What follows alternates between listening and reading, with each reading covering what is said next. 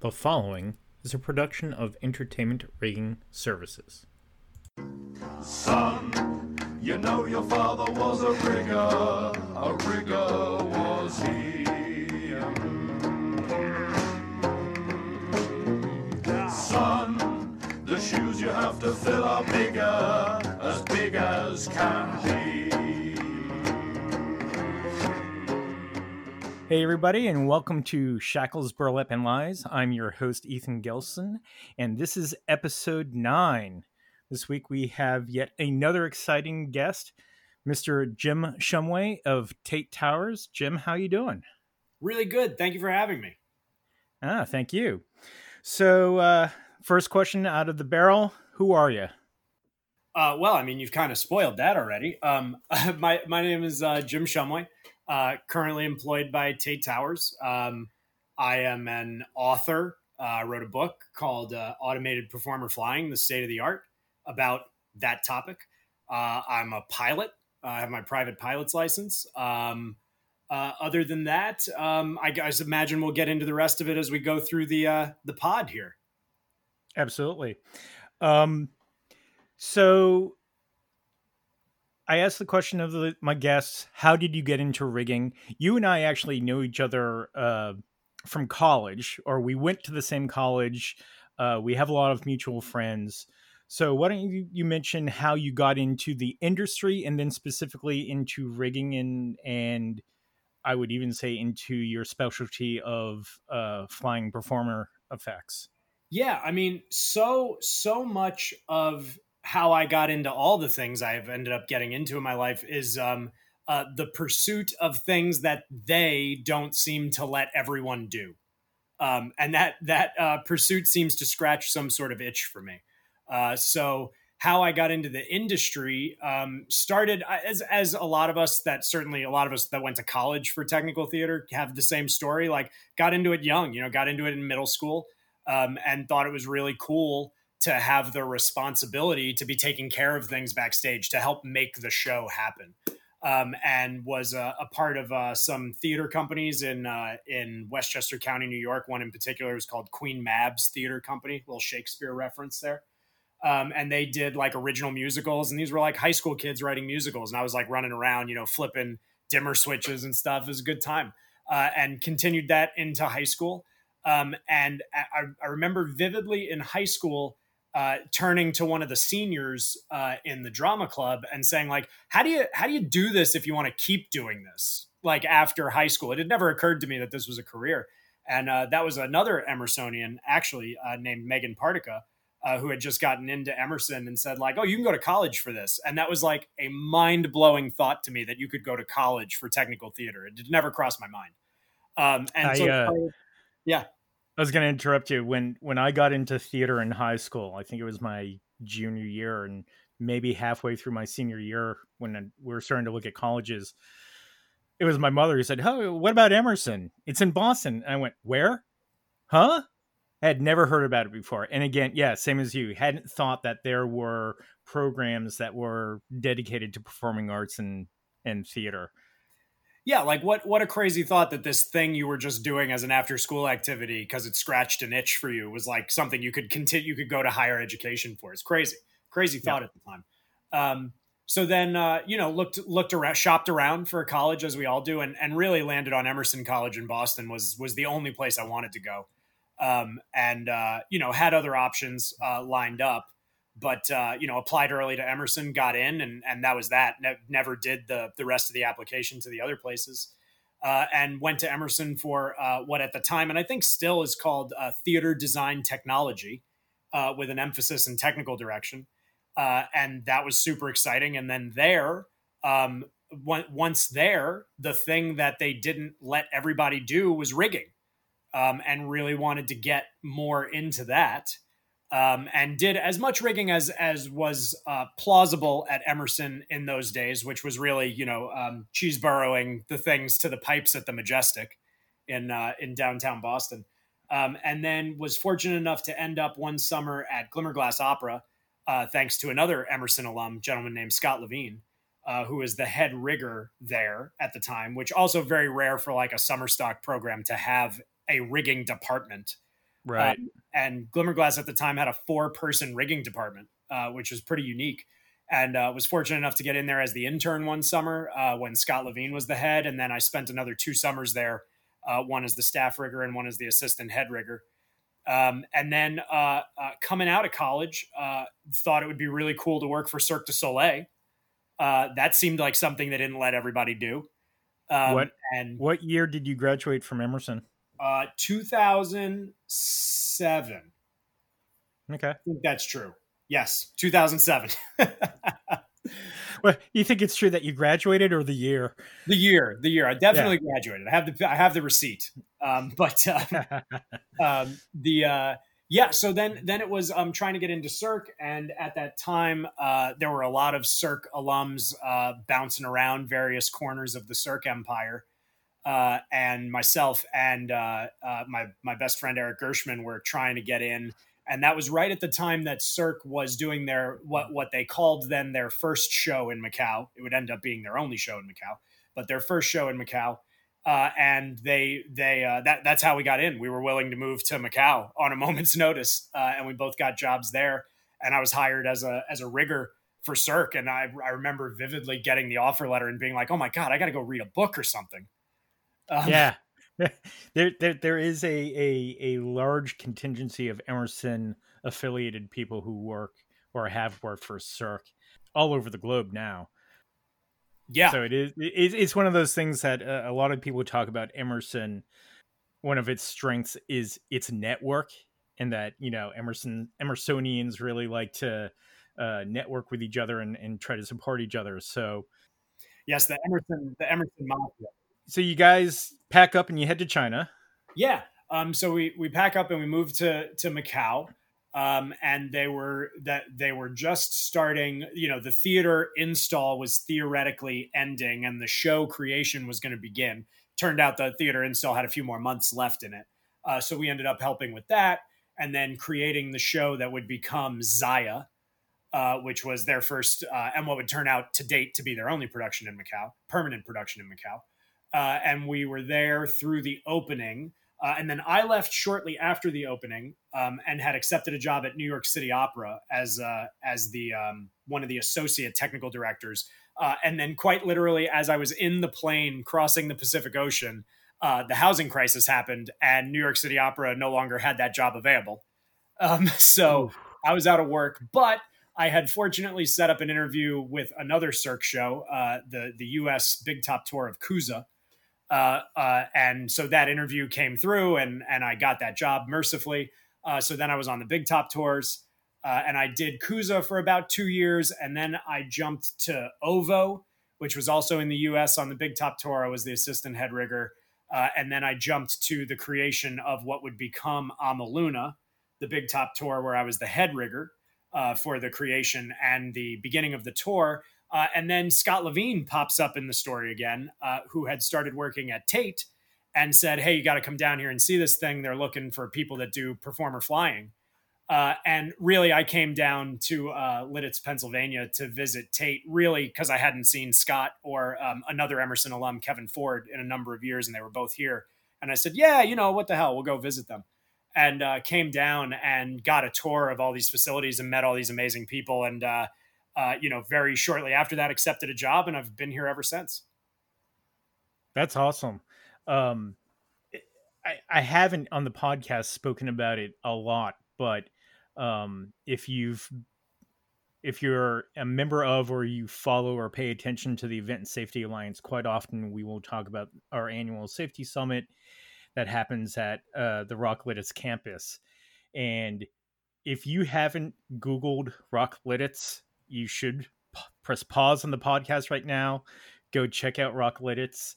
I joke it is the mecca of the rock and roll universe in the middle of a cow patty, because literally the first time I saw it, you're driving down a road, there's a farm, and you see a big black box. It looks like Mecca, and that big black box is the studio, the rehearsal studio that they built. And associated with it is a bunch of industry companies like Tate, Atomic, originally Atomic Lighting was there. That got spun off to Beam, that was acquired by Four Wall. So Four Wall has an office close to the campus. CM Training Center is there. Control Freak. I'm the ones that are popping in my mind, but there's a whole bunch of different companies there. Claire, yep, obviously Claire and Tate are the founders of the campus. And it's a very interesting environment where you have competitors, but quite often are working together towards a common goal, and not necessarily because they were hired to work on that project together, but because they recognize that they each have strengths. So it's a very collaborative environment. And then most recently, they opened up their own hotel. So the concept of the studio, for those people who don't know, is that a large show can pre-pro their show in the studio, which has a $250 million grid payload capacity, so 250,000 pounds. Million, sorry, I said billion, I was wrong. But it's a roughly 90,000 square foot facility, and you don't have to pay for an arena rental. So you have this facility, you have all these companies on site. So you decide that 8-foot piece of truss needs to be a 10-footer, not a problem. Hey, I want to change these fixtures to a different type, not a problem. Hey, the automation isn't working. We need to go remachine this widget. You run across the parking lot to, the shop, and you can do that. So it's a very interesting place. And I think for gearheads, it's hard to go there and not instantly fall in love and be like, oh, I could spend my life here. And hey, guess what? So far you are.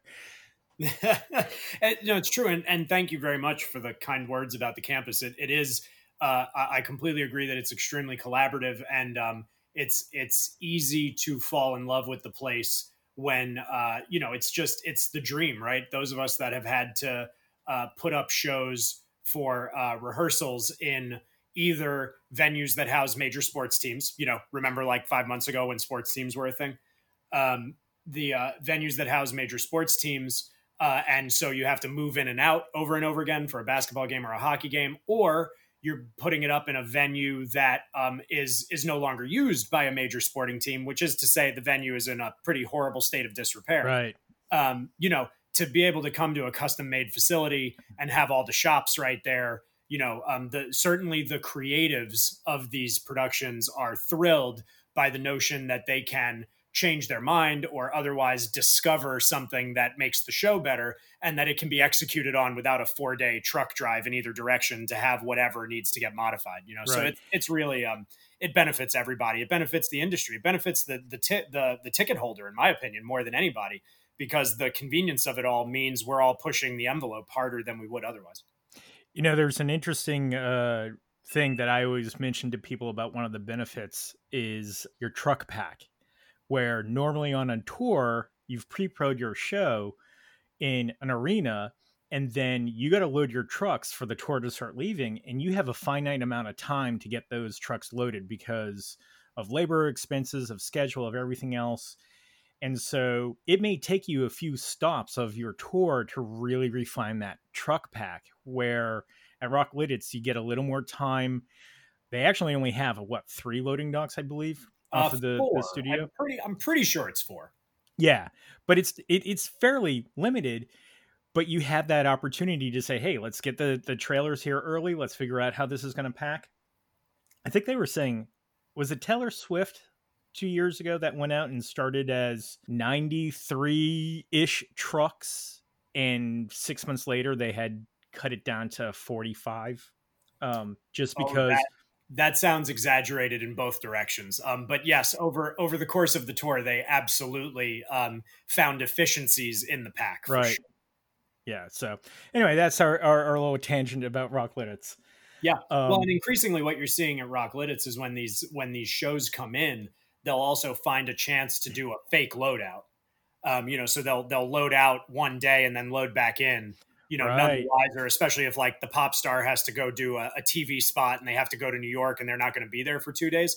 You'll see these tours doing a fake loadout and load in just to get one of those reps down, right? And discover, like, oh man, we could cut a truck if we did it this way, or man, lighting 2 needs to come in after sound instead of before. Yep. And you're seeing the dividends on the first real loadout. You can absolutely see the difference. Yeah, I mean, if for those of the listeners who haven't had the experience of being on tour yet, one of the common games challenges that everyone does is, all right, the first loadout took 4 hours. The next loadout, we got every single loadout, you want to shave time off of that. Absolutely. The old school joke was, hey, the less time loading out, the more time we can spend at the bar. That's it. So this really kind of pushes that to the next level in allowing you to make efficiencies.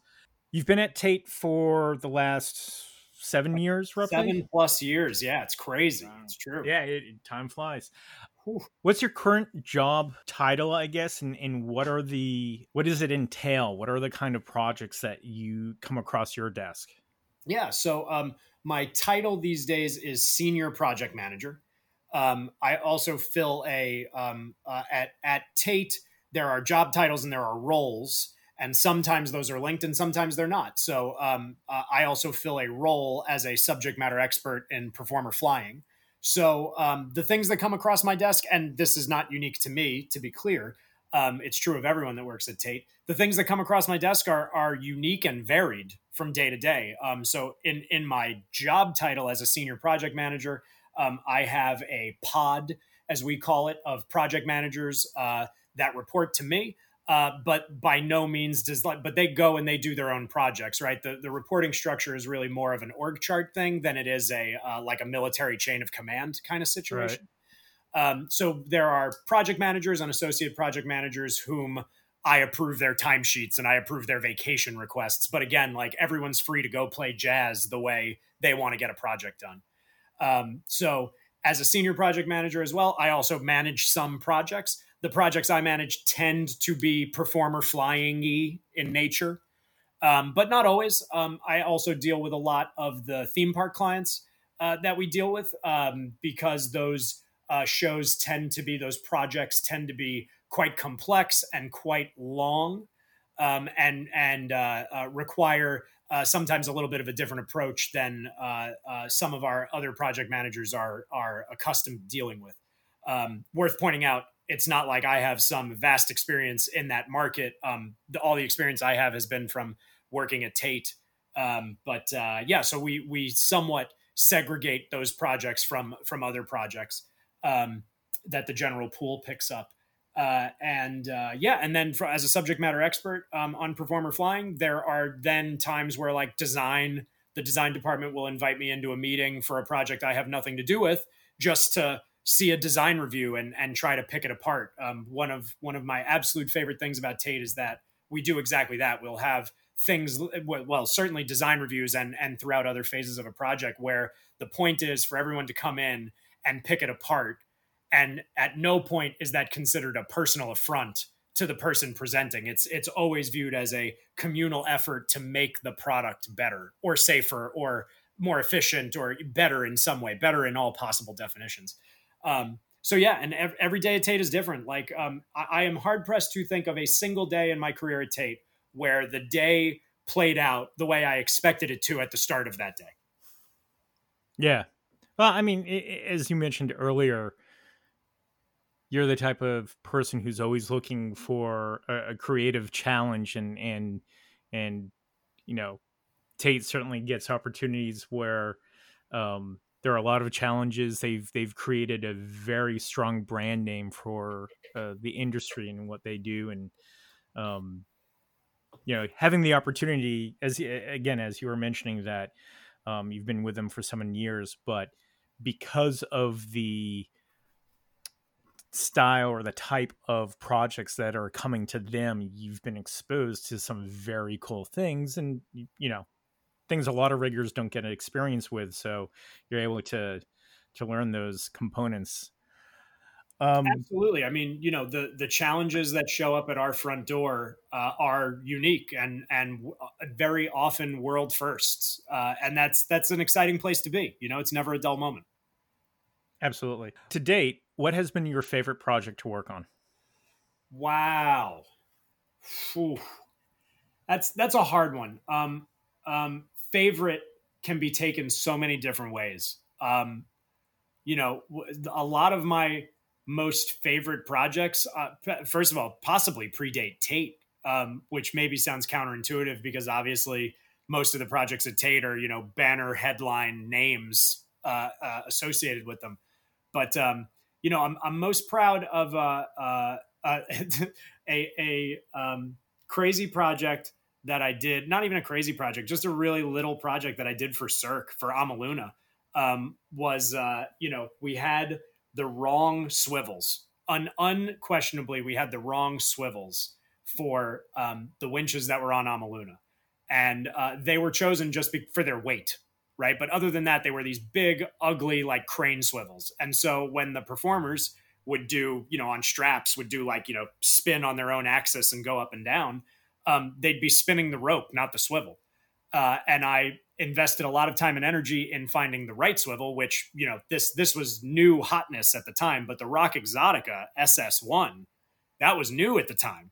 And we went with that, and this is also when 3D printers were pretty new, but we 3D printed prototypes of like inline weights that mated with the swivel just so, and cupped the rope and didn't damage it. And then we had it machined, and we made these beautiful little inline weights, and everybody was happy. Like it's little technical solutions like that are usually my favorite thing, more than the Taylor Swift or the Beyonce or things like that. I'm extremely proud of those efforts as well, and hundreds of thousands of people, millions of people have seen some of that work. But it's often the small technical improvement are the things that I'm most proud of when I look back.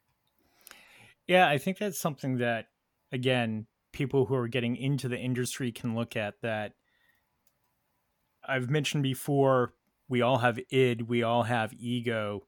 I don't think a lot of people get into the entertainment business who lack ego. When you're young, you're like, I worked, name this national act, I worked on that tour, and it's the name value.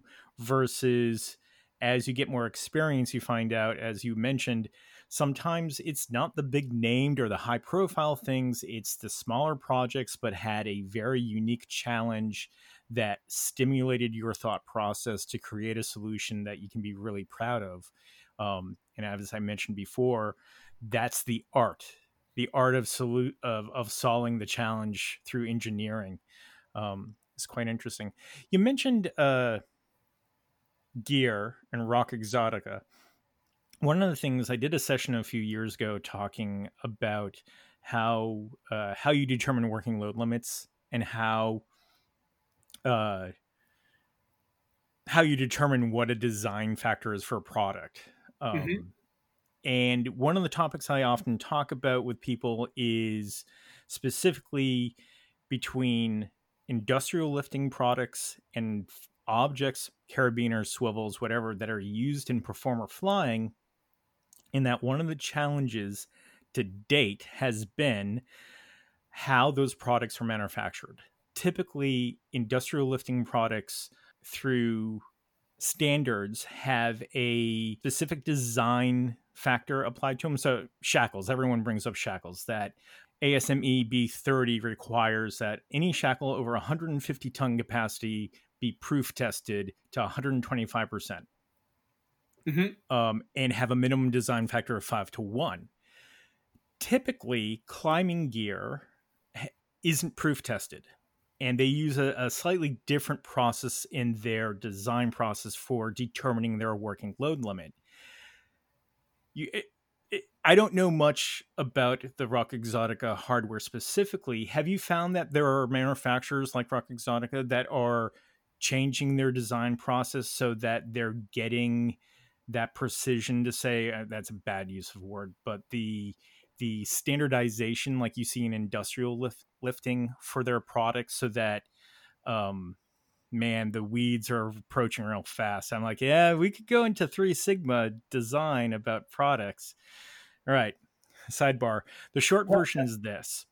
Usually climbing hardware is designed using what is called the 3 Sigma process, where basically you take your widget, you break it, you record that strength. You do that a whole bunch of times, and you look at where they break, the mean, and you use a standard deviation of 3 places below the mean to determine that is your minimum breaking strength. And so here's the specific phrase. This is the part you want to remember. You are 95% confident that 99.5% of the objects will break at or above that weight, which means you are 5% unsure of anything, and you're 0.5% sure, or you're 95% sure that 0.5% of the objects might break at less than that. So that's the gray area with climbing gear for aero performance. Are there manufacturers that are taking the industrial approach, which is they are proof testing their products before they leave so that they know that widget out the door is going to perform as they designed it? Yeah, I mean, it's a good question. And to add to all those statistics you just threw out, let's also not forget that 70% of all statistics are made up on the spot. I was going to go there and I couldn't remember the stat. I thought it was 73%. Well, I mean, it can be whatever number you want, but yeah, I mean, this is a very interesting question, and the answer is, of course, and anyone who has sat through some of the webinars that we've done lately, the answer is, well, it depends. It varies wildly from manufacturer to manufacturer. So much in the way I wrote the book, I went out of my way while writing the book to not say this is how you do it. Right? Thou shalt. What instead I tried to do while writing the book was enlighten the reader to the variables that they should arm themselves with, knowing that those are the variables that they need to go find out in their particular situation, right? So like the chapter on rope, for example, I make no recommendation about what rope you should use. I present you with all the facts you should know about the rope you're going to use so that you can decide if that's the right rope for you for that application, right? There is no one size fits all, certainly not in performer flying. So same thing with the hardware, right? Are various manufacturers behaving differently? 110%, yeah. Frankly, the fact that the industry is starting to try to regulate itself with things like the ESTA performer flying standard and the other ones, although the performer flying standard is obviously the one I'm most immediately familiar with, they are starting to follow those things, right? And especially since ANSI is adopting those ESTA standards. So that's helping. But the crucial thing is to know the answer to those questions that you've brought up about your hardware and your manufacturer. And not all manufacturers are very forthcoming with that, because when you start asking those questions, they start to get concerned about what your plans are. They think you're trying to push the envelope beyond their published working load limit, when in fact, and often we have to help bring manufacturers along to be more forthcoming with information with us by pointing out, no, we want to apply a more stringent factor of safety to your product, right? But we want to start from the braking strength. We don't want to start from the working load limit, because that's how you end up with a shackle the size of your torso to fly a 90-pound person.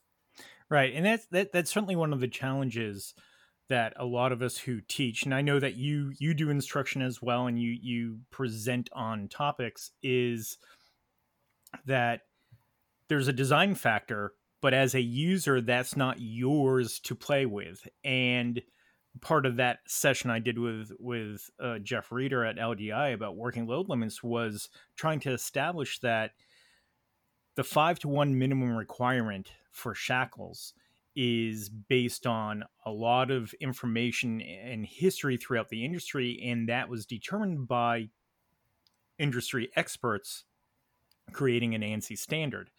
Versus, I always say that rigging is the wild frontier of the entertainment business, and performer flying is the redheaded stepchild of the rest of the rigging world, where for years people say you're flying a person 10-to-1.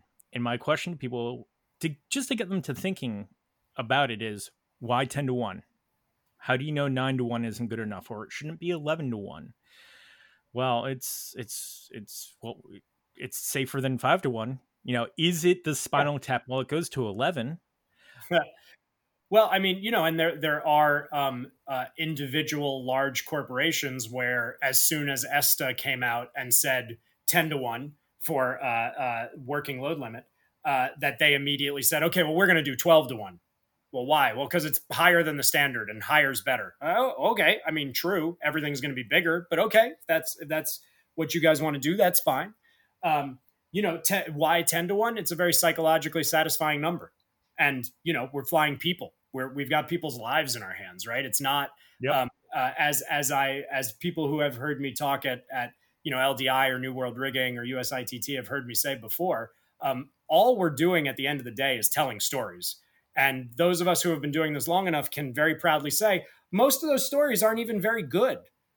In the name of telling the story is not a good enough reason for everyone involved to go home under their own power at the end of the night, right?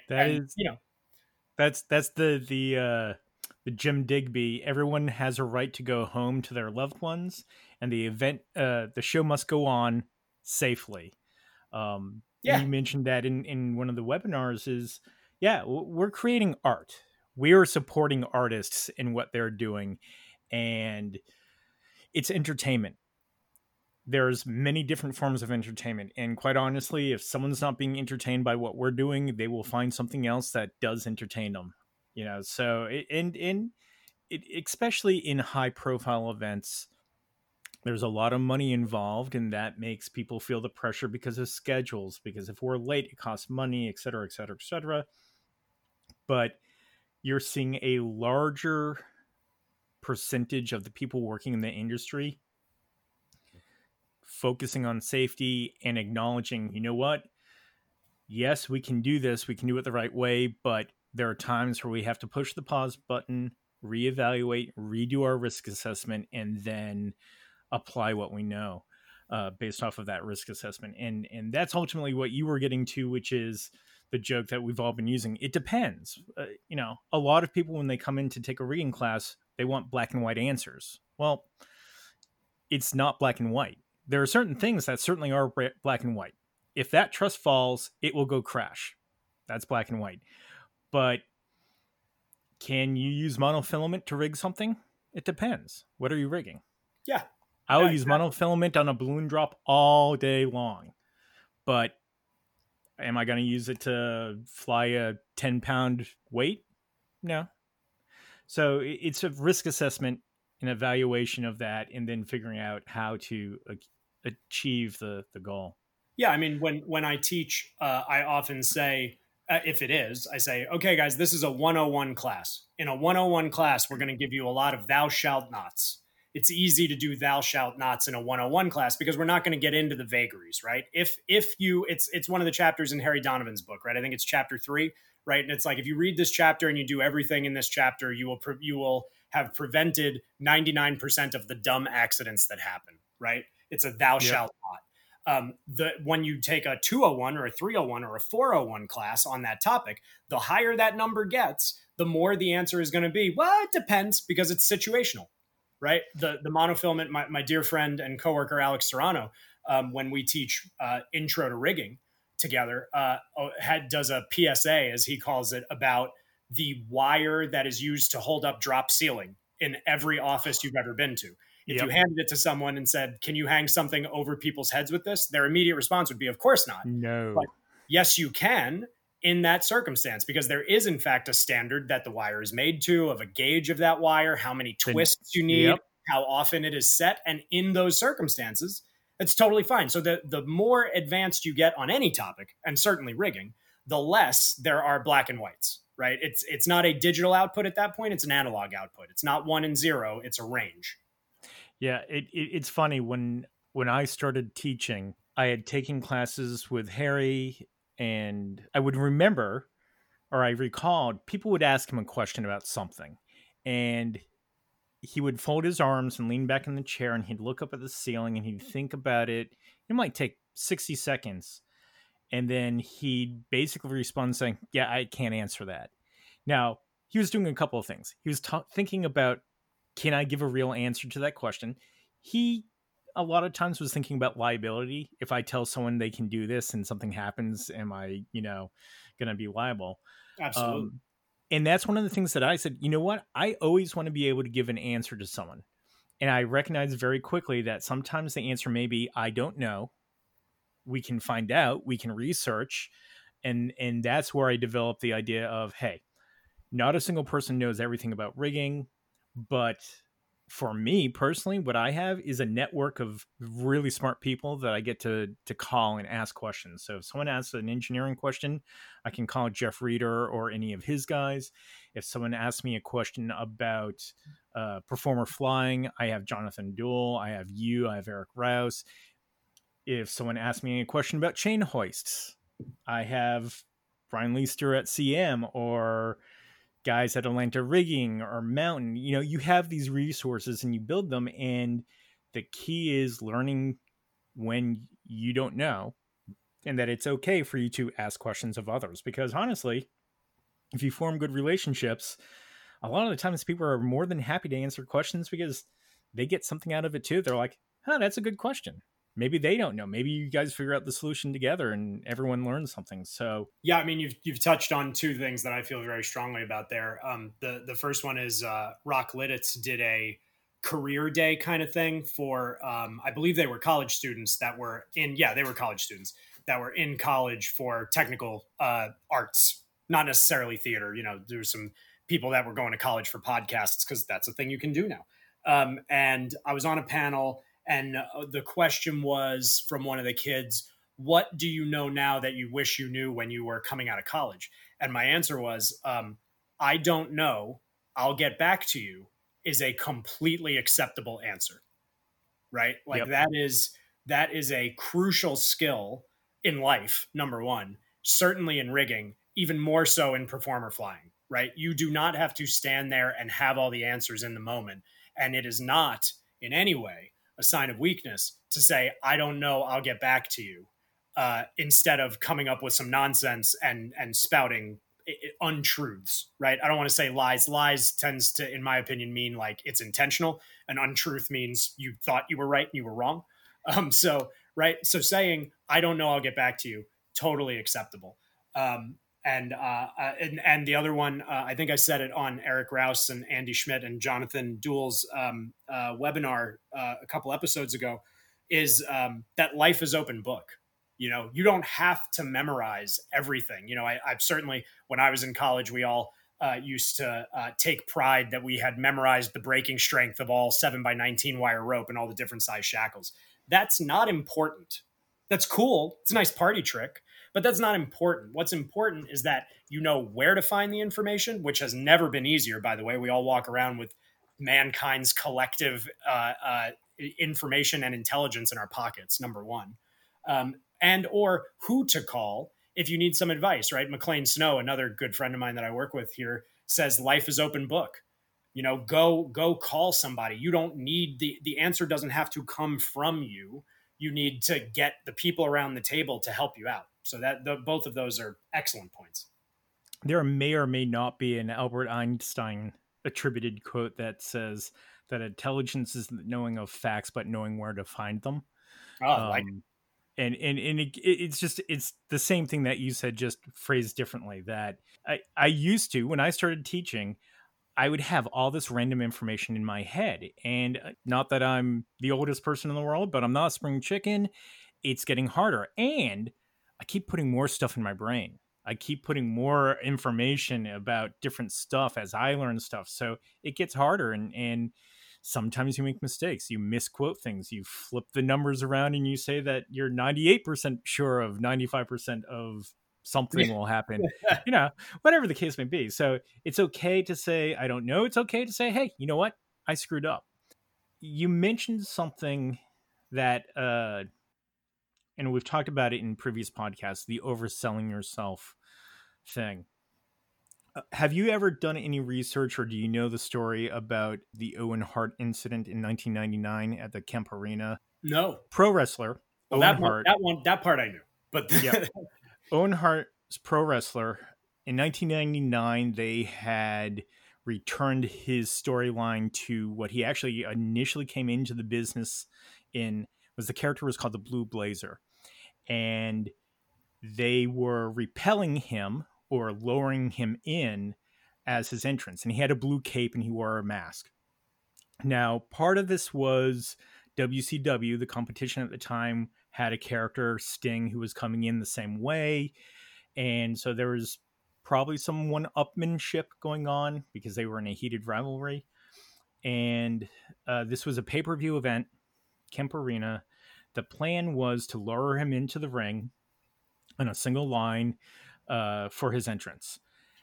And I'm purposely, you can read the police reports and you can find out the details. I'm purposely leaving names out because I don't think they're particularly important to the story.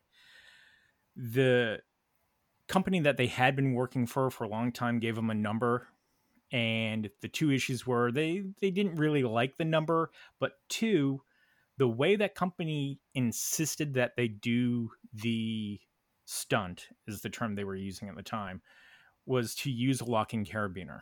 And the problem was, on camera, it was too big. The person who did the stunt claimed that they had, for WCW, flown Sting in dozens of times. They used a quick release snap shackle, which typically you'd see as what you'd use on a boat to raise your sail off of the halyard. Mm-hmm. And it was load rated, but it only took, designed to take 8 pounds to release it and open it. And their goal was he'd have a little string in his hand, he'd be able to quick release it, and the rope would disappear, and he'd run around the ring in his cape. Unfortunately, what happened is he goes over the railing of the catwalk, he's hanging there, and he went to adjust his cape a little, and in that process, he pulled the release. And 80 feet down, he actually hit the turnbuckle. Owen, the people who know I worked in the wrestling business, I didn't know Owen, but a lot of people knew him. Obviously, a lot of people knew him. Mentioned how nice and kind of a person was. And the story is, on his way down, he was screaming at the referee, "Look out," because he was going to land on him. In the court hearings, or in the depositions and in the trial, this rigger who claimed he had this experience, it turns out basically he had interned. He had assisted setting up the hardware, but he had never actually performed the stunt of lowering the talent to the ring in WCW. Wow. He oversold himself, and he took on a lot of responsibility. And, it was settled out of court, so there's a lot of things in terms of who was actually liable, but those choices were made and someone lost their life. And it is certainly an extreme story of what can go wrong, but that's the reality. When we're flying people, that is what we're talking about. We're talking about whether or not they finish the stunt safely or they don't finish it. Yeah. I mean, obviously that story's from a long time ago, and the concept of risk assessment, risk reduction was, I imagine, nowhere near the vernacular in the entertainment industry. I mean, we're only at the very beginning of such a phrase becoming normalized in our industry. But there's, even in that condensed version of the story, there's any number of things that spring to mind that would have been caught in a risk assessment. Right. But to your immediate point about overrepresenting oneself, I mean, it's dangerous, especially in rigging, and even more so in performer flying. I firmly abide by the policy, not just in what any individual can do, but how we're going to deliver the effect, how fast something can go, how grandiose it'll be. I am a firm believer in under promising and over delivering. Yep. Does that result in some harder conversations up front when you're saying, look, this is all it's going to do? Absolutely. But never, not once, did someone get yelled at for the effect performing better than what you told them it would do. And it probably reduced your stress level quite a bit, in terms of if you're underperforming, you're stressing out about that and dealing with that stress, which means you're not going to be thinking as clearly as you should be to get the performance to be better. Yeah, absolutely. I mean, I'm interested in stacking the deck in my favor, right? We all are aware of the conditions we work in our industry, right? Not especially as opening night approaches, not a ton of sleep, not a ton of time away from work, which is not the same thing as sleep and is equally as important. Yep.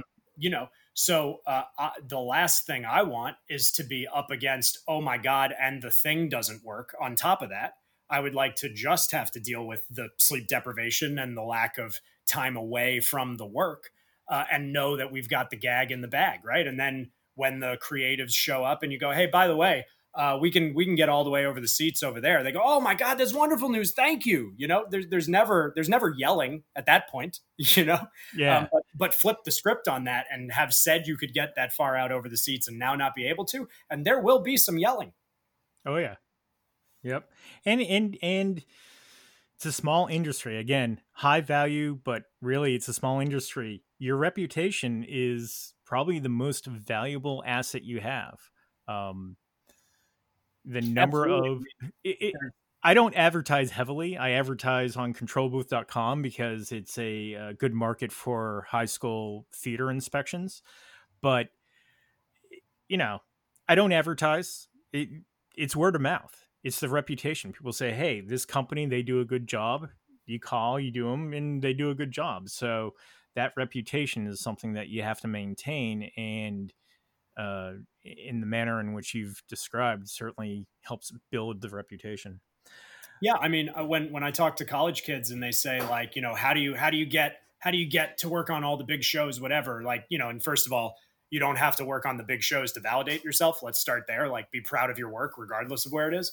But the answer I always give is it's a very flippant answer, and it usually gets a good laugh line. But the answer is it's really easy. Just impress everyone you ever meet. Yeah, That's it. Just show up to work, be ready to work hard, impress everyone you ever meet, and the rest will work itself out. It's that simple. Now, of course, yeah, what I just said is extraordinarily difficult to impress everyone you ever meet, but like that's the secret sauce. Just show up, be willing to learn, be interested in working, impress people, leave a good impression. You'll go far. How far I yeah, cannot say, in the words of our unfortunately departed friend Milo. yeah. Yeah. God rest his soul. Mm-hmm. I wish more people had an opportunity to meet. We're talking about a dear friend of ours, Milo Leno, who I went to Emerson with. He then ended up working at Emerson and was heavily involved in helping a lot of years of students leave Emerson with a lot of good education and experience. Myself included in that column. Yeah. And he unfortunately passed away a year ago from a heart attack in his mid 40s. Yeah, way too soon. But Milo had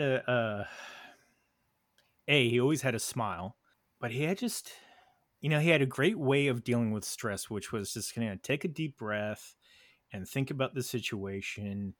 And you know what your talents are, you know what you're good at. Believe in yourself, kind of focus on your strengths, and you'll figure it out. Um, So yeah, there's a lot to be learned. That's a great segue into my next question. Ooh. Who have some of your mentors been in the Oh rigging wow. industry? Wow. And you'll get the benefit of a discussion I had with Bill Sapsis in last week's episode, or 2 weeks ago, because I'm recording these out of order. The Bill Sapsis episode, which was, keep in mind that mentors don't necessarily have to be someone who is significantly older than you. They can be within your peer group. Yeah, absolutely. I mean, well, first of all, I mean, I would cite Milo and the other two gentlemen who ran the Majestic while I was at Emerson, Greg Anderson and Rick Brenner. I mean, those guys taught a lot of us how to be professionals, which is different than teaching us how to be technicians. I mean, those guys all imparted a strong work ethic on that generation of Emersonians. And can't thank those guys enough. And I see none of them often enough, needless to say. So, I mean, those guys, really all of the head riggers I worked with at Cirque, to varying degrees, Eric Pelletier at Zaya and Remy Lemieux at Kuza. I mean, those guys were incredible. A gentleman who was not a rigger, Scott Freeland, who was the TD of Amaluna and who I had worked with in other capacities on other Cirque shows. I mean, that guy, the way that guy taught me how to run a team.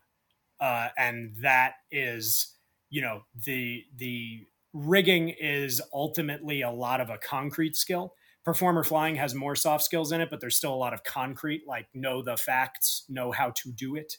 The soft skills are the hardest things to teach. And man, I wouldn't be where I am without Scott Freeland.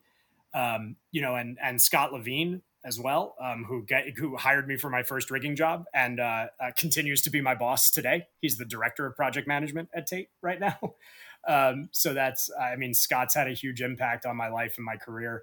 And then frankly, actually, Bill Sapsis and Mark Ager, who put me in touch with my publisher, also their publisher for my book, wouldn't have gotten that done without those guys. So Neil Mulligan at Yale, who invites me to speak there every year, just tons of people, these characters you meet along the way that very few people you meet in your life will, your life, in my opinion, is kind of like an oil tanker in the ocean. It doesn't make 90-degree turns. So these people that really affect your life, just make a 1 degree shift in the direction you're heading. But then 10 years later, all of a sudden you're pointing west instead of north, and, right. Man, those people have had a huge professional impact on my life. Bridget Cox as well, who was a big part of my life at Glimmer Glass and throughout my career. And these are the people you can call when that's my Rolodex when I don't know. Those are the people I call, right? And I imagine that's the answer for everybody, is that the mentors are the people you call. It's also one of those interesting things that people try to pick one person. It's like, no, you can be influenced by a whole number of people and at different stages in your life. Again, these themes come up. It's never a straight line in your journey, and you meet new people. They affect you. You learn things. You change. You evolve. We hope that it is an improvement, and then you apply that and you keep going. Yeah, 100%. I mean, I very few people, specifically in this day and age, right, with the gig economy and that people, change careers. Again, here's a 70% of statistics are made up on the spot. I can't remember the stat, but it's something like people will change careers, not jobs, careers, like 3 times in their life or 8 times. It's something like that. I think the odds of people having one mentor, that Mad Men kind of model of I worked at the same ad agency my whole life, and my mentor was the guy who was my boss until he left, and then I became the boss. That's not a reality anymore, Nope. And you should have more than one mentor. You should be influenced both positively and negatively by a whole bunch of people, right? It's not, you can learn from somebody by going wow, I just learned how not to do that by watching that person. That is equal mentorship. It's not necessarily in a positive way, but that's mentorship, showing someone how not to do something from your own failing. That's important. There's, and I alluded to this in a previous podcast, there's an exercise called Think Wrong, which is basically come up with a bunch of ideas that are wrong, but throw them out there. So if you're trying to create we used this for the Event Safety Alliance Summit a few years ago, and we were throwing out ideas like, all right, our goal is how do we be more engaging with our presentations? So in the Think Wrong process, there was the idea of charge people $5 to use the bathroom. That way they won't want to get up from their tables to use the bathroom because they don't want to part with $5.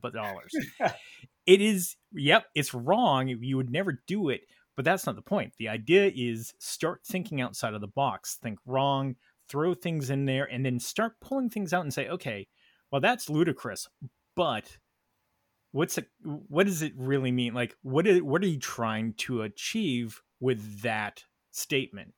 And then fine tuning and saying, okay, well, what we're trying to say is we want people in the seat. Well, how do I do that? And it can be it's just a different perspective, which ties into the learning from negative experiences. Particularly in the creative arts, you need to be, another great skill to develop is not being afraid to be wrong, right? Because even if to that example, your story about charging people for the bathroom, obviously that's not the right idea, but you saying that out loud in a group of people that are in your tribe, that we're all rowing in the same direction, there's no question about that, and you have no fear of being ridiculed for saying it out loud. Obviously, we're not going to land on that idea, but that idea might spark the next person to have the idea, and that's the point. And in the creative process, I have a friend and a client of mine that we produce an annual show, and he will say, all right, what do we want to do this year? And I will do the same thing. I will throw out ludicrous ideas, and then he'll edit it. He'll be like, yeah, we're not doing it outdoors. We're not doing fireworks. We're not doing this, but maybe we could do this. Maybe he takes that. And it's really just, again, for me, it's a, hey, let's see what we can come up with, just kind of throwing things out there and bouncing and riffing off of each other until it is, hey, this is a solid idea, and let's develop that. Yeah, I mean, it's a Harry Truman quote, and the quote is, "It's amazing what you can accomplish when you don't care who gets the credit." Yep, I've used that quote quite a bit of time. I used it a lot recently, last year, with some things about trying to push some initiatives forward, which is those of us who work in writing the ANSI standards in our industry are not doing it for the credit, because there is none. We're doing it because it needs to be done, and we want people to be able to use the results to work more efficiently and safer. But that is a great quote. Yeah, which is, I mean, I know it because of Scott Freeland, who's one of the gentlemen I mentioned back in that mentor section. That was his rally cry for the creation of Amaluna when he was the TD, and it's stuck with me all this time, because it's just there is no greater truth really than that. So you've had the opportunity to work on a lot of interesting and exciting, at times high profile projects. Can you tell any stories of a situation that you would say, what's the worst rigging horror story that you have? And what I say to people is, we don't want to hear about fatalities or injuries necessarily. I mean, the idea is, can you tell a story that had bad rigging that ended with a good solution? Yeah, I mean, the names and dates will be changed to protect the innocent, of course. A great example of exactly what we were talking about earlier, about we all are aware of the conditions in our industry, right? That there is a deadline for opening night, and there's not a lot of sleep, and that there's no time away from the work, which is also important. Is we were doing a 3D rig, performer flying 3D rig, and one of the drop shivs, which is the shiv that is the last one, if you are the performer and the rope is going away from you, it's that first shiv before then the rope takes whatever routing it needs to get to the winch. So the drop shiv had failed, and it was fine. It had failed while we were flying a sandbag around, no drama. But we didn't know why yet, and it was like 2 or 3 in the morning, and this was day 3 or 4 of that. Everybody's tired. And we said, all right, hey, quick, let's go change that out. Let's re-zero the rig and let's get out of here. We'll pick it up in the morning. And, someone reached in the box of shivs and grabbed the next shiv and ran up there and changed the rope. And we were re-zeroing the rig. And we said, okay, hey, that went fast. Let's run it around the room one time with a sandbag, because that's what you do. And we got about 3 seconds into that flight. And then the new shiv seized. And now we were very concerned. We said, what on earth just happened? So we sent somebody up there, and it turned out that we had very good high end. Well, we knew this. We packed for war. So we brought, the drop shivs were all very good, rated, serious, good performer flying shivs. And we had very similar looking shivs, particularly in the dark at 3 o'clock in the morning to tired people. We had very similar looking shivs that were just, effectively clothesline shivs, right? I mean, they were made by a reputable manufacturer, but they were not designed to be the drop shiv. They were designed to be the idlers to get the rope, back to the winch. And that one had been put in as the drop shiv. And unfortunately, I've lost this shiv, but I used to have it. And it was this amazing piece of Technora Tech 12 that had sliced its way halfway through the shiv. Wow. Because that one was not, robust. It was just a plastic kind of shiv. So the heat of moving, sincerely, like probably between 3 and 10 seconds, just boom, sawed right through it. So I think that's a really right in the alley of the kind of story you're looking for there, where nobody got hurt because we did everything right? You don't just put a person on the rig after you change it. You put a sandbag on. You fly it around with the sandbag for that exact reason. But, that was another big wake-up call where we went, okay, we're going to re-rig this. Even though it's now 4 in the morning, we're going to re-rig this, and then we're going to go away, and everyone's going to sleep for 10 hours, and we're going to deal with the fact that we're not going to be back here for 10 hours separate because we just dodged a bullet here.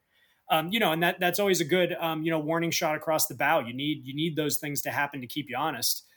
The good news is if you're doing everything else right, you have redundancies in place that protect you. In this case, it was the fact that we were flying a sandbag around, right? So there was no danger to life and limb there. And that's the kind of thing you need to do to protect yourself, because again, we're not dealing with people who even the best people in the industry, the smartest people we've got, sleep deprivation is still sleep deprivation, Yeah. Related to horror stories, I asked this question: what is your worst fear as a rigger besides, and I'll make it specific for you, dropping someone? Interesting. Most of my greatest fears revolve around, injuries or fatalities, right? So, I guess if I wanted to skirt the rules of your question, Ethan, I would say, okay, well, we overtension a cable and it snaps and the cable comes up and hits someone instead of dropping them. You know what I mean? Something like that. But to really answer your question, I think when we move beyond like injuring a person, which is obviously, in the forefront of any good performer flying rigger's mind, I think the thing after that is, ruining an opening night or ruining the live DVD shoot or ruining the one-off, live television event, that kind of stuff, right? On those occasions, you are relying on your team, because none of this is a singular effort by any stretch. You got to sit there and you got to, before the show comes on, you just got to sit there and kind of take a deep breath or meditate or, do the woosah ears from Bad Boys, whatever your thing is to calm down and center yourself and convince yourself that you've done everything you possibly can, regardless of what happens next. You've done everything you possibly can to make this one-off event go off without a hitch. So if we're taking injuries out, I think that's it. That's a great answer. What areas of the industry do you think need the greatest improvement? Oh, wow. And you can make it specific to performer flying or rigging as a whole. Yeah, so I think I've got two answers for that one. The first one would be very generic, which is I think our college theater programs desperately need to be updated. I think which is not to say there are not some colleges that are doing so, but I think if you go to most colleges for theater, you are getting the same education that someone who went to college in the 70s is getting, which is to say we are preparing you to go out in the world and do the original Broadway production of Pippin. Which, while fundamental skills that everyone needs, I don't think it's any longer worth spending 4 years on that. I think we need to get through that in the first year, or in some cases, even the first semester, and move on to the ways in which the industry has advanced. I think that's an area that needs huge improvement across the board. To be specific to rigging, I argue in the foreword of my book that a lot of the big corporations, and we just talked about this on Eric Rouse, Andy Schmitz, and Jonathan Duell's webinar today. Of course, it won't be today when this airs, but anyway. But you can find the recording of that on Entertainment Project Services Facebook page. Yes, episode 4. The whole series, episode 4. Is the one I'm referring to. But we talked about that, a lot of the biggest corporations draw a line between rigging and automation because they hire riggers and they hire automation people. And so I'm not faulting the corporations for doing that. They need to do that. They need to have job descriptions and who does what. And the line is very often drawn at the riggers take care of the cable as soon as it comes, or the rope, the lifting media, as soon as it comes off the winch. And the automation staff handles from the winch back.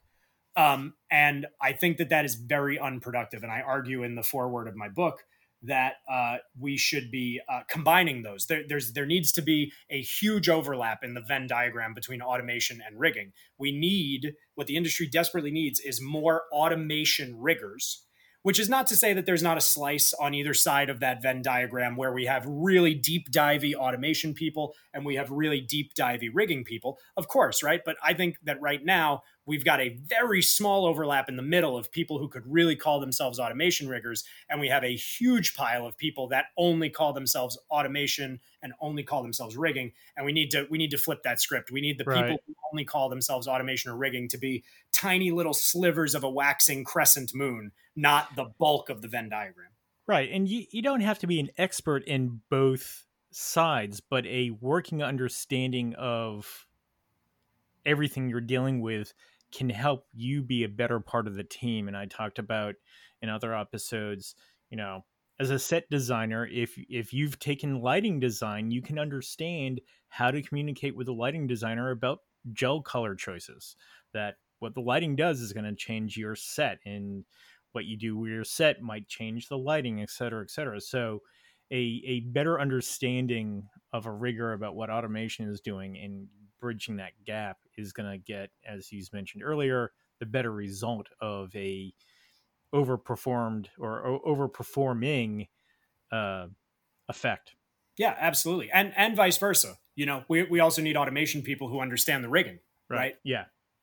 What, you know, ones and zeros are great, and being able to see the matrix is great, but you need to understand what's going on at the other end of the line, right? You need to, as the person hitting the go button, you need to be aware of what the feeling is of hanging on to that thing with someone else hitting the go button. Yeah, you guys mentioned in the webinar that you know, not allowing a talent to do a stunt without you doing it first.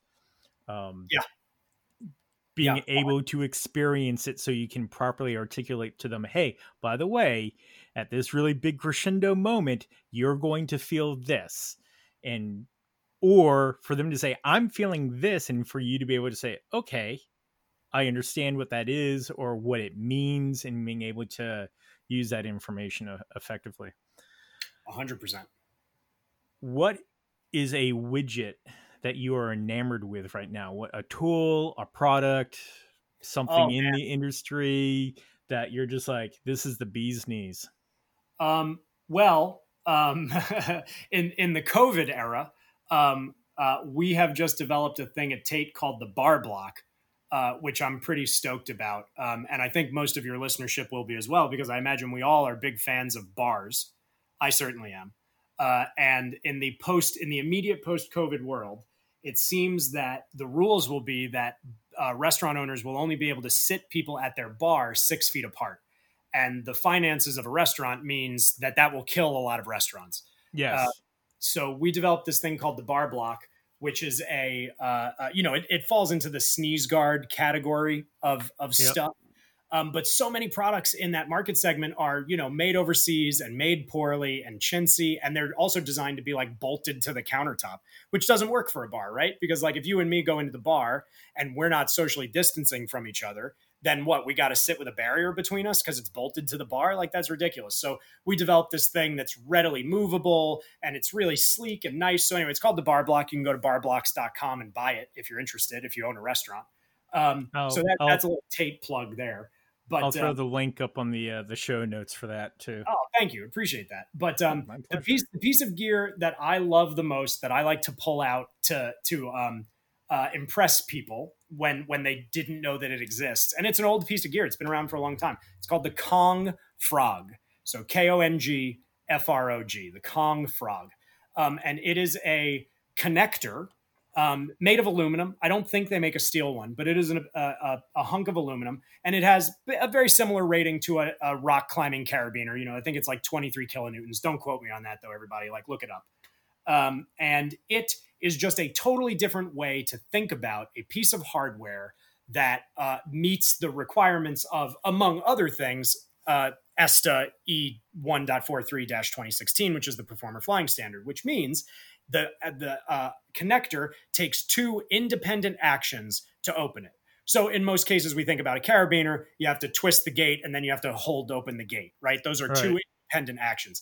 This thing is a nifty little piece of kit. So much like a quick release clip on a Performer flying harness like Climbing Sutra, it has 2 dog ears, both of which you have to depress to get it to disengage. Okay, well, that's not necessarily revolutionary. The really cool part, and this is where it's great specifically for some acrobatic stuff, is when you open it, the jaws cam open. And now you kind of really have to be looking at a picture of the thing, but it has a U channel where 2 teeth cross and hold it closed when it's engaged. So when you open it, those two teeth swing open, exposing the U, and they cam open. Now they cam open, and in the middle of the U, there's another shape that will throw the teeth closed when something interacts with that extra little dog. So what this means is effectively, if you have a acrobat or anybody who needs to go make a connection in the dark, you as the technician can cam this thing open. They can go take it out there and just jam it on an eye, a ring, or whatever, and it's going to lock itself. And it's this wonderful little piece of kit. It solves so many problems. It works the same in your right hand and your left hand, unlike far too many carabiners. So it's a great piece of kit. I strongly recommend people playing with it, as long as it passes your risk assessment for whatever you're doing with it. Yeah, again, I just Googled it. It looks pretty cool, and I'll throw a link up for that. Yeah, it's just such a different way to solve that problem, right? It's not a variant of a carabiner. It's a totally different shape. And that's great. Yeah. I actually don't know the answer to this question, so I'm kind of curious. Are you ETCP certified?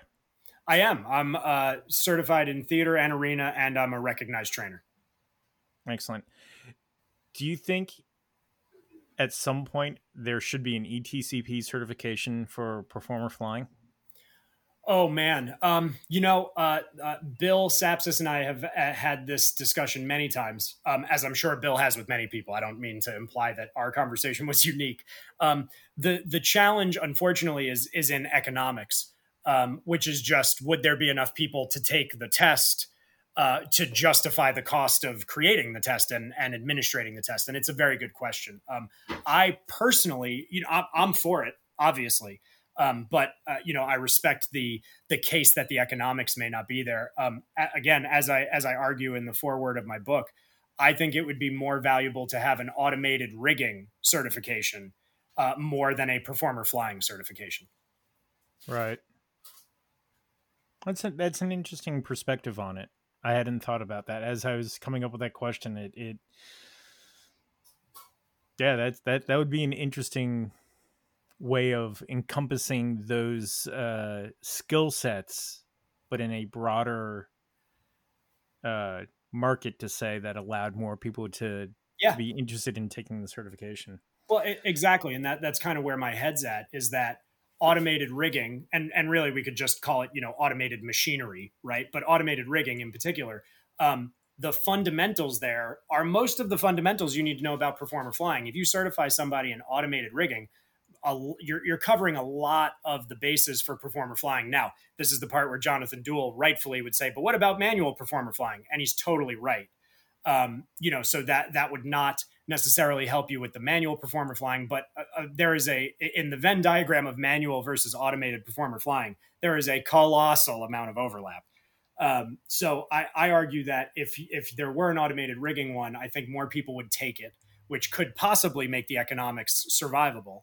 And then really the only thing you're leaving out is the soft skills of performer flying, which is nothing you're ever going to be able to certify anybody in anyway. So there's that. Right. Absolutely. So I pose this question to people who are ETCP certified in an effort to expose listeners to the different opportunities for renewal credits. What do you do for renewal credits? Now, folks like yourself and other educators, we tend to get a lot of credits from teaching other people and being involved in things. But are there any courses or things that you've done recently, especially with the pandemic where everyone's doing online education, that you think are a good resource for people in their quest for knowledge? I would encourage people to not limit the credits thereafter to just rigging. In a big theme of our conversation today has been, automated rigging, right? Automated rigging. So, take some automation classes. I know Tate has recently put a free online class that I do believe is good for ETCP credits, although someone should fact check me on that. But it's a free training online for our new automation platform, IQ. Right. So assuming I'm right about the ETCP credits, boom, there's a couple credits right there. And now you're even if you don't understand it, even if it's not a muscle you're going to get to flex because you're not going to sit in front of a console and operate IQ, just listening to it, listening to the cadence of the class, you're going to pick up some new nouns and some new verbs, and that's a big part of it, is the vocabulary around these things. So there's that. Definitely always be looking at everybody's Facebook pages for things like that webinar that Eric Rouse set up, that Andy Schmitz and Jonathan Duell were a part of, and that I was fortunate enough to be invited to participate in a couple times. That was through EPS. I'm sure Foy is doing stuff, although I don't know that for a fact. So, in the age of COVID, like, it's all about webinars. Other than that, the best way to not only gain points, but to gain experience is to work. Get out there and work. Ethan, you're absolutely right. A lot of us get our credits from teaching, but I'm pretty confident I clear the hours requirement just from the hours I work. Yeah. One of the things to keep in mind when you renew is you need 40 points, and you max out at 30 points in work experience. So you have to do 10 in education, which is done on purpose. But yeah, I at one point you stop tracking your hours because you just know that in 5 years you've done so much of everything. And that's a nice freeing thing, because you're like, oh, did I do enough training hours? You'd be like, I know I did them. Eric's thing has been 2 points for every session. So if you watch all 4 of them and you get 8 points, you only need 2 more points. Find another webinar and watch it for 2 points. Well, exactly, right. And that's a resource where, much like the IQ training, like that's just evergreen, right? Maybe they'll take that down off their page someday, but like that's just there now, right? Yeah. So, you can watch, like, yes, it's COVID and we're all stuck at home, and now's a great time to watch it. But like, if you don't have time right now because you're blessed to be working, hey, awesome. But like, when your renewal comes up in 6 months or 2 years, go back to that Facebook page, bust out 8 points real quick, Yep, absolutely. It seems, I think most people listening, especially younger people, would say that you working at Tate and in your position are probably in your dream job already. But I'll ask the question anyway. What's your dream job as a rigger? And let's just, don't worry about any fallout if someone at work says, but we thought you were so happy here. Is there a dream job, and maybe it's not involved in rigging? I will answer that question slightly differently first before we get to not in rigging. I will tell you the 2 things that are on my bucket list that I've not yet gotten to do. I have not yet gotten to do a Super Bowl halftime show, and I have not yet gotten to do an Olympics opening ceremony. Those are the 2 things left on my professional bucket list. So those are the 2 experiences I'm hunting. Damn, those are fine answers. That's good. Got my sniper rifle out to check those last 2 boxes, but we're still chasing those. So what's the dream job? Man, that's a good question. I think for most people, the dream job is, to be independently wealthy and get to only work on the projects that particularly tickle your fancy. You know what I mean? I think my dream job would be to do a lot more of everything that I've done. But to do it just when I really want to. I would love to fly more. As I have my private pilot's license, I would love to fly more. I would love to write another book. I would love to do more projects that particularly excite me, which, most of the projects I work on, I end up getting excited about. You have to put the amount of yourself into these projects that is required for the result that you expect of yourself. You have to end up liking the projects. But like I said, right, I would love to be in a position where I could like not work for a year and just do the next Olympics opening ceremony, let's say, stuff like that. Yeah, no, that's a good one. All right. I think I'm getting to near the end of the questions I have for you. I would pose to you. Do you have any questions? Anything you want to talk about that I haven't asked about? No, I don't think so. As we've alluded to a couple of times, I already did a 2-hour webinar today, so I feel I've given of myself to the world today. I got to tell you, I may or may not have shot a text to Eric when he was saying, hey, he was reminding you of the amount of time before they wanted to get to the rescue topic. And I sent Eric a quick text. I'm like, "Hey, I'm recording a podcast with Jim later today, so tire him out. We'll be good." Yeah, no, I think we covered everything I wanted to talk about. Yeah. I mean, and one more time, the title of my book is Automated Performer Flying: The State of the Art, and it's available wherever books are sold. And I would be honored if you all would buy a copy, and then please do get in contact with me and tell me what you thought of it. Yeah, absolutely. Feedback is important. I say it when I teach. I ask for it on the podcasts. The only way we can continue to improve is as people give us feedback about what they like, what they don't like. Don't worry, a lot of us at this point in our careers have developed a thick skin. So hopefully we can stay focused on, okay, what you don't like, it's not a personal attack. It's a, hey, this is, doesn't float my boat. Maybe it does for others, but this is what I would enjoy more. So that feedback's important. No, I welcome criticism, constructive or otherwise. To borrow a turn of phrase from my dear friend Casey Roach, I'm not afraid of what you're going to say to me. I've been called worse by better. Yep, damn straight. All right, so the last question. This surprisingly has become the most difficult question I have asked the guests. Oh wow! What is your best or worst rigger joke? Oh man. Well, my favorite rigger joke is something that we've actually myself and Alex Serrano and Ben Gasper, who are two friends first and foremost, and two fellow taters. We own a vending machine in Rocklitz that sells various sundries to roadies when they're stuck in Rocklitz. And we made a bumper sticker that says, "I'm a great rigger, just ask me." So the one that has come up quite often has been, how can you tell when there's a rigger at your party? They'll tell you. Yeah. That's been a very popular one. The other classic rigger joke that I'm sure, well, I hope Bill said it because I'm pretty sure I got it from Bill, is what's the difference between God and a rigger? God doesn't tell you that he's God. Yep. Another variation of that is what's the difference between God and a rigger? God doesn't go around telling people he's a rigger. Oh, I love it. That's better. Yeah. I don't know why I have a collection of jokes that I've stored over the years. So when I ask the question, people are like, I don't have one. I'll pull one of mine out. But it's great. It's awesome. Listeners have certainly learned that I am not afraid of self-deprecating humor. You can't be in this industry. Yeah. Again, as we said, it's entertainment. You have to be having fun. And here's something, we'll finish with this.